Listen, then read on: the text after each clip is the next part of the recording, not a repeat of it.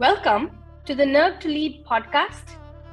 Here we explore power, pleasure, leadership, identity, belonging, parenting, and couplehood, and explore stories of navigating through life, finding both authenticity and attachment through the common lens of the nervous system. I am your host, Sangeeta Parthasarathy, and I'm so glad you're here. Hello and welcome to another episode of Nerve to Lead. I'm super honored to have Kate White with me today. Kate and I have known each other for quite a while. Kate runs Pre and Perinatal Institute. Kate has extensive work in utero and early attachment and birth and the impact of birth.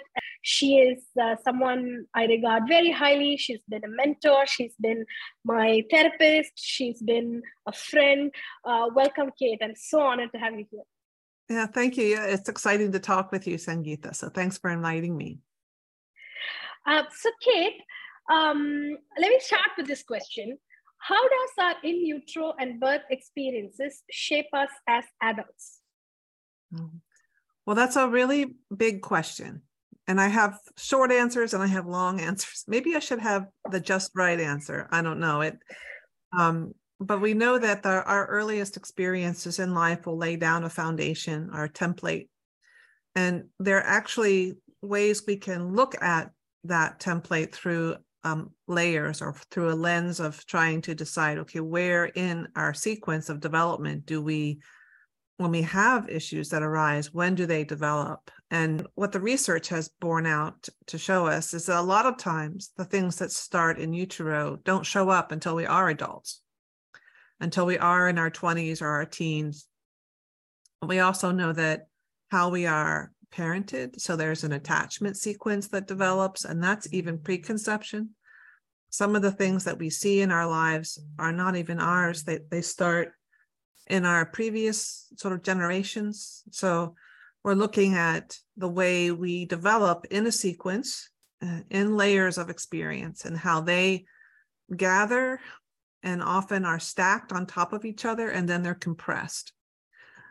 So the way we are conceived, like if we're a wanted baby, the things that happen prenatally, if our parent is overly stressed or has a loss of their parent or other important loved one while we're in utero, or some of the dynamics of our placenta and other things, and how our embryo, how we make our body. I mean, those show up as adults, but also as children. And then how we are born, the chemicals used, the compression, the length of birth, how we are in our body, if we have intrauterine constraint, can influence how we grow. And sometimes, people are not trained to see this, at least not yet. We're getting there.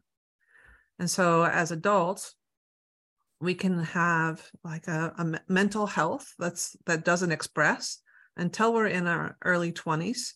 That's related to how we are born. We can have a variety of depressive or anxiety or mood disorders that are connected to our health, that started in relationship within our family dynamic or a cultural dynamic. And we can have things that haunt us from preconception, from our ancestors. So it's really about pattern recognition. We've learned to be able to see patterns and understand that they have pre and perinatal roots.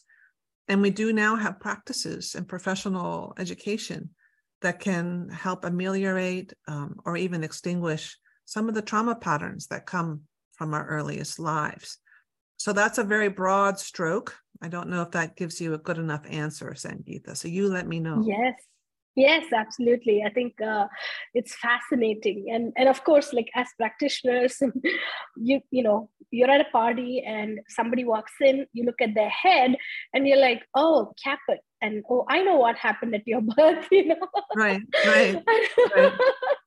Once you start seeing those patterns and they show up, like you said, when you know what to look for, it's pretty, you can tell. So want to ask you, what is attachment from a pre-verbal perspective? So this is not widely known. I think when we say attachment, we think it's emotions, we think it's communication, we think it's love in a very narrative adult sense.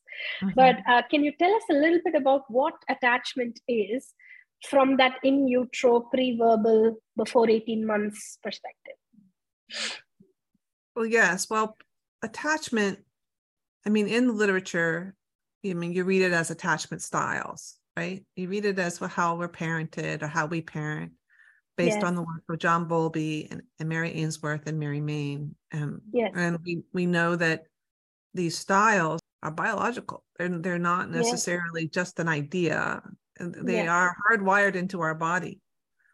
So there's attachment, which is how parents are in relationship with their children. Bonding, I think, is from the parent side. Attachment is from the child side. And when we talk about bonding prenatally, it's really encouraging the parent to see their developing baby as someone who's having experiences and wanting to connect, because we're hardwired to connect. And we know that prenatal bonding has really good outcomes. It can decrease the difficulty of births and increase the level of settling or nervous system regulation for the baby and for the baby and parent. It can also translate into other things, like how our IQ is developed and some of our linguistics and other things that start with how we make our body. And our neurons start firing in utero. Our neurons get laid down at a very high rate in utero. We have as many neurons in our body as stars in the galaxy, according to Thomas Burney. And so those neurons are collecting information. It's somatic information. It's biological. And so the relationships that we develop with our babies, that can translate into lifelong health, starting prenatally. And so we encourage parents to understand their dynamic, their attachment style. And we can test for that now. We do have these sensitive psychological instruments and help them, really confront and become more aware of their own patterns. It's about, like I said, pattern recognition, trying not to give it any kind of a flavor of bad or good. We do know that there's more desirable patterns, and we can encourage humans of every age towards recognition of the health and understanding when patterns are not in service to us and when they can be. Just bringing more consciousness and more choice to how we parent and how we live. That's beautiful. Thank you so much. Just building off of what you said, a lot of times when we work with mothers, especially mothers postnatally, and it doesn't matter what age the child is, but when we're working with them for nervous system regulation and somatic work, a lot of times it brings up a shame around stress during pregnancy and perhaps not bonding enough. And I know that patriarchy sets women up for unrealistic standards, and we're meant to be superwomen and all of that. And therefore there is a lot of was I a good enough mother that goes on. So would you like to share something with either pregnant women or mothers postnatally about that? Yeah, well, first of all, I mean, this is a passionate discussion I can have. And I do actually have it all the time. Yes. Mostly it's my husband who's walking with me with my dog, who's listening to me, or not maybe. But I feel like in our culture, I mean, I'm in the United States, you're in India. I mean, we just don't support families very well at this stage of life. And I don't know what we were thinking, like maybe we weren't. But how to create really good care for families after they have babies. And what you're describing is a stressed out person, a mother. Usually it is the woman who's got to now shift her life totally once she becomes a parent. of a baby. Becoming a parent of an older child is a little different, but once you are with a newborn, I mean, your life is very much dedicated to nurturing that newborn, and it's sleeping and feeding, and it's hard work. And Yes. then her support, where is her support network? If it's her other parent, the husband or the other partner, and they have to go back to work, and maybe she has to go back to work. Yeah.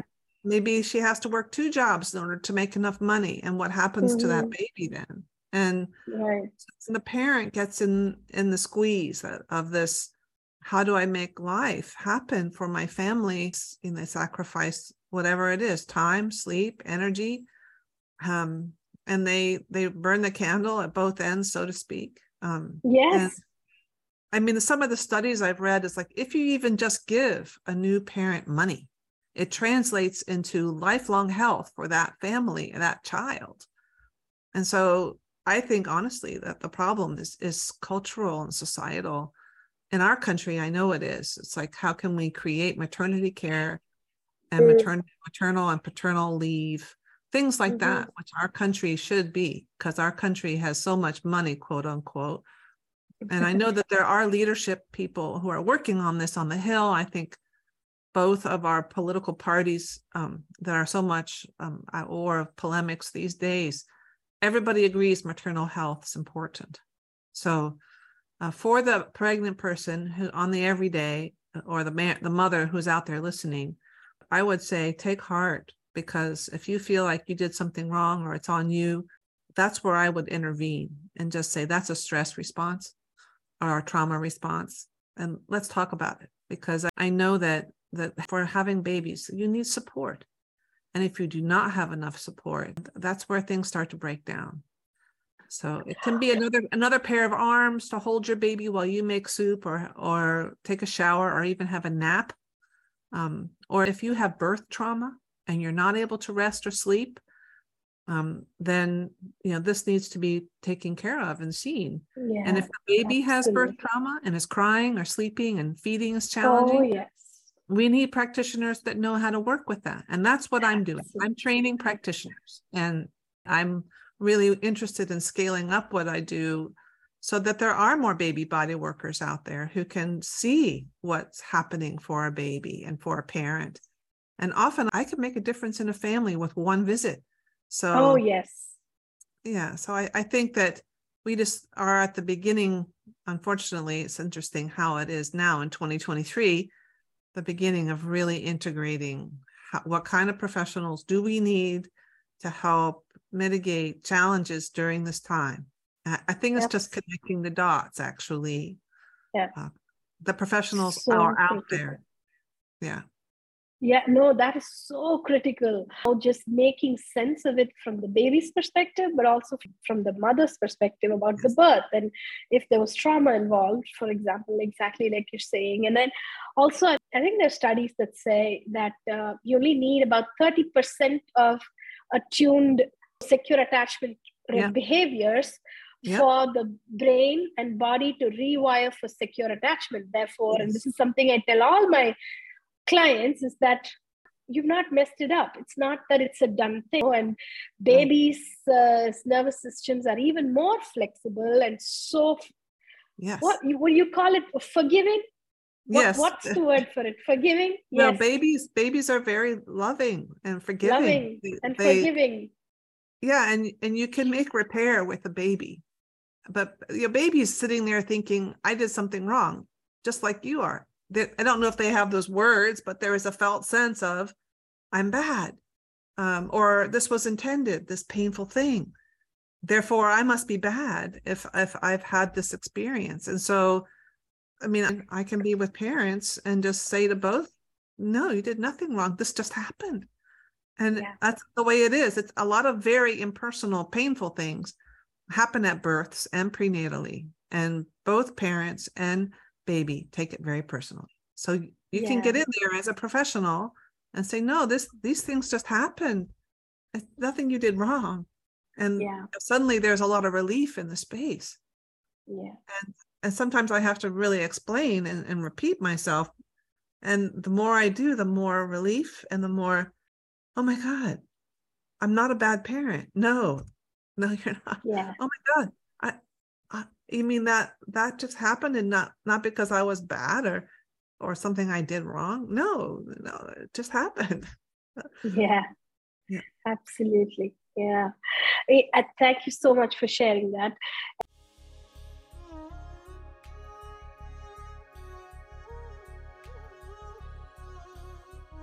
And now, a small break to talk about more resources. We have created an autonomic safety assessment for parents, which helps baseline our co-regulation capacity, which is available for free to download and use. It is available as a link on the episode show notes. Now back to our conversation.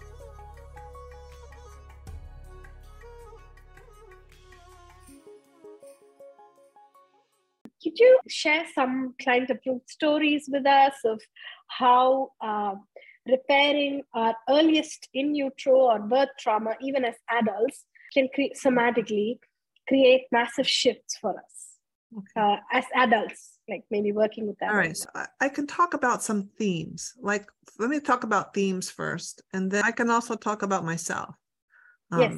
Because I've done all the work, Yes. in order to just sit here in front of you. Yes.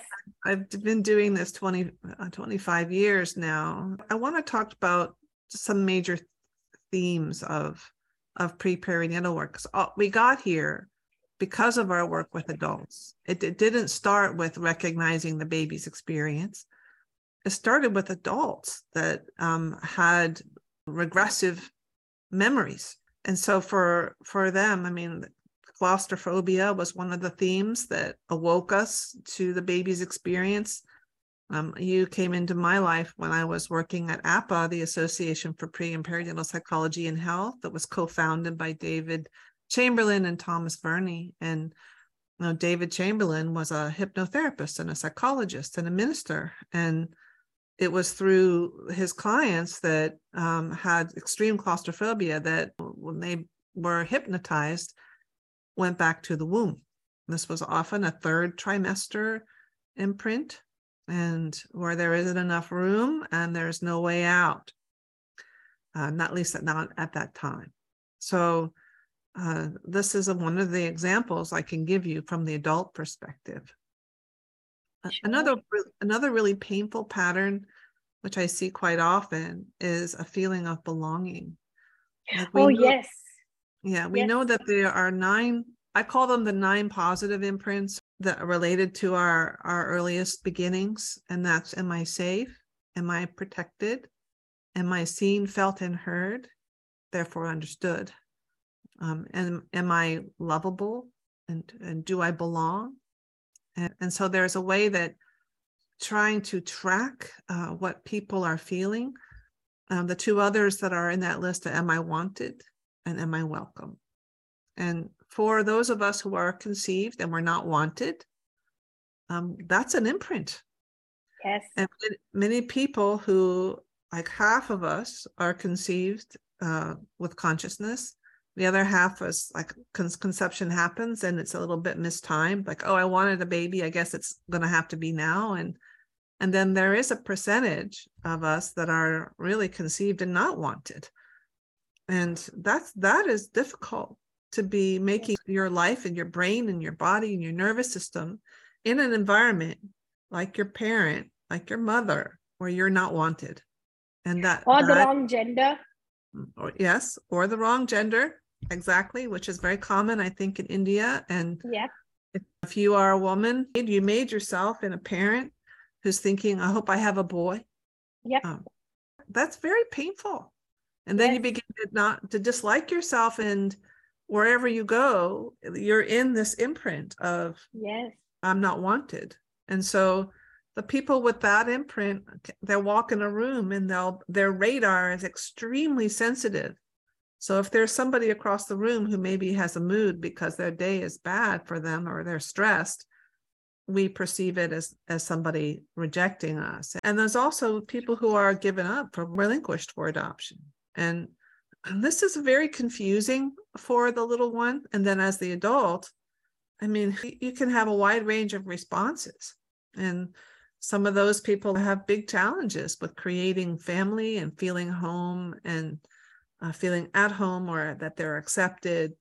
I mean, I hope you can get a sense of, those of you out there listening, like these places lie in us in a very implicit way. And they can be, and like I have a talk that I give called "The Baby is in the Shadow." And our baby parts are still here. They're alive. They're listening.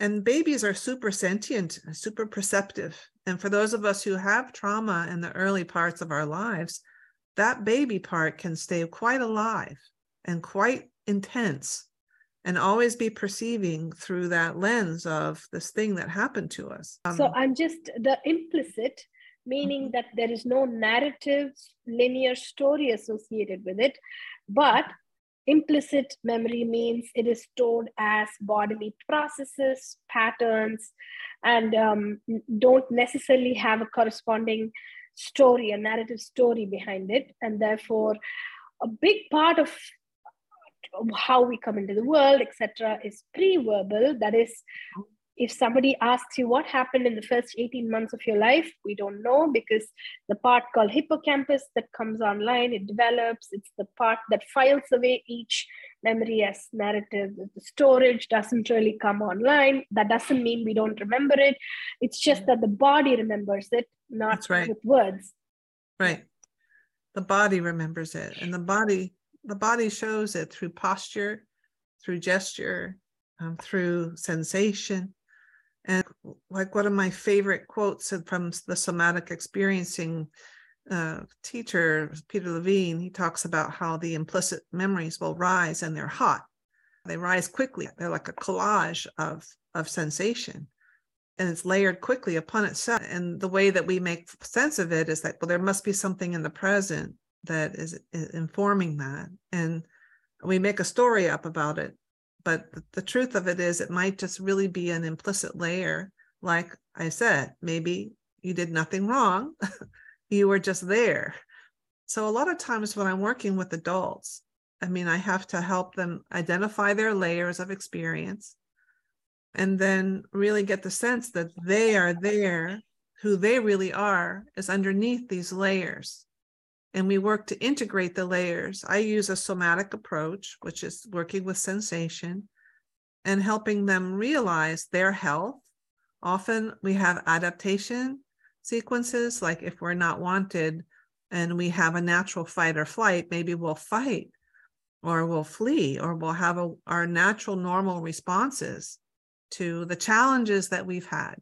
And helping adults get it. Oh, this was what I did to survive. And we appreciate that. And then use consciousness, like, can I choose a different way? Like, well, how do I want to be? So this is what I work with adults. Like, well, how do you want things to be? What is it that you're curious about? How can we employ our consciousness to choose different things for ourselves and have a different life, if that's what we're wanting? Absolutely. Tell us about leadership. I think in this field and in general, the role of power and attachment, and also leaders in the field of somatic work. You've really created your own body of work, which is amazing. Just tell us about leadership and how we show up in the world. Well, first of all, let me take the last sentence that you said. How do we show up in the world? Like, I can say that one of the layers, like those 9 positive imprints I talked about, is feeling seen. How is it for you to feel seen? And that layer can start preconception. For example, in my history, my family really prized boys. So women were always sort of considered second choice, not best. And my grandfather, my mother's father, he wanted boys, but he had 4 girls. So no boys. And that, believe me, that all those girls suffered that. And then I was born. Of course, I'm not a boy. And so I mean, you can feel the layer, the heaviness of it. Like, how is it, can we grow in culture and family? I mean, now already those are layers, right? In our culture, where if we're white and male, we excel, certainly if you have money. So Yes. it's, I mean, we're already, things are stacked. You can start to feel the stack, right? And Yes. so in leadership, and in my field of practice is so small still. I mean, there aren't a lot of strong leadership development programs. In my field of practice in the United States, there was really only 2 teachers. And so really developing leadership tracks, developing provider tracks and practitioner tracks. I mean, these are things that we're still a young profession. So there's a lot of room for leadership development for sure. I don't know if that's a good answer for your question, but I feel like it's a combination of, like, I liked what you said before we got on the air. How can we develop a nervous system that's capable of power, of wielding power and feeling our worth? It's about worth as well. Like, can we value ourselves and have endurance? And then it's relational. And women tend to then befriend as opposed to fight and flee. It depends on the need, right? But I mean, you need to have a person who's got a nervous system whose natural tendencies are much more in alignment with what does it take in our country to be a leader. You have to have a certain capacity and resilience and absolutely. Fortitude. Absolutely. Yes. And that's the big part of my work is power and helping reckon with power and how we hold it in our bodies, and power as an early attachment imprint, but also ability to hold enoughness of power as a nervous system function. Therefore, we don't get into those perpetrator, savior, victim kind of roles, and a lot of power ambivalence around, okay, I got here, now I have power. But historically, power meant aggression. Therefore, this is scary for me to hold, Well, I know that the way I've been trained, that power and peace go together. But power, in order to get to the goodness of your power, you often have to come into connection with annihilation, because those power, I find, is the quality human essence that underneath annihilative layers. And that's a scary layer. There's a lot of terror, and you have to have capacity to be and move through that terror. And so therefore you need a practitioner who has moved through the terror to pull you through. And just believing, and often the way I work with it in adults is I can hear it in what they're sharing. Because somebody will come and say, I really want peace, more peace in my life. Mm-hmm. Often the reason why they want the peace is because of some terror or aggression that's been against them, or that they've been in it for a long time and they're tired. So I'm listening to their sharing. And that's one of the other things I would say about working with adults, is that they can voice. They do have language. They can tell you, only sometimes you have to listen through the lens of the baby's experience, because the stories they tell you, you're listening for what are those layers, and you can hear it in the words they choose and how they're telling you. And that's the job of the practitioner. And that's what I need people to do. So I think there is a way that we can find leadership, but we have to do it with a benign, sovereign approach, but it doesn't mean not powerful.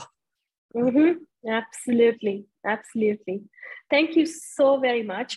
How can people find you? Tell us a bit more about what you have in the pipeline, like upcoming courses, offering. Well, I have a website. It's called ppncenter.com. It's a center for pre and perinatal programs. And right now I'm in the midst of shifting things over to creating an institute where people can come and get a variety of education, from the academic to the bodywork aspect. And mostly it's a somatic skills. And I have an online school. You can find that, Pre-Perinatal Healing Online, through the current ppncenter.com. And that's the best way for your listeners to find me. Thank you so very much, Kate. Really appreciate it. Thank you for your time. Well, to be continued, Sangeeta. So we'll see you. Yes. Okay. I'll see you soon. Bye. Yeah.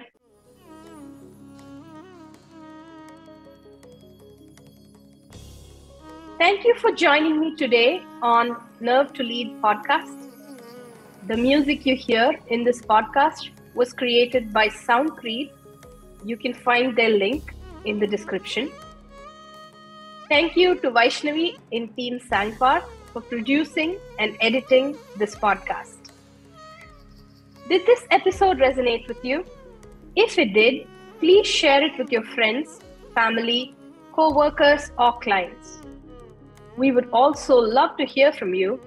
Drop us a note on www.sangpart.com.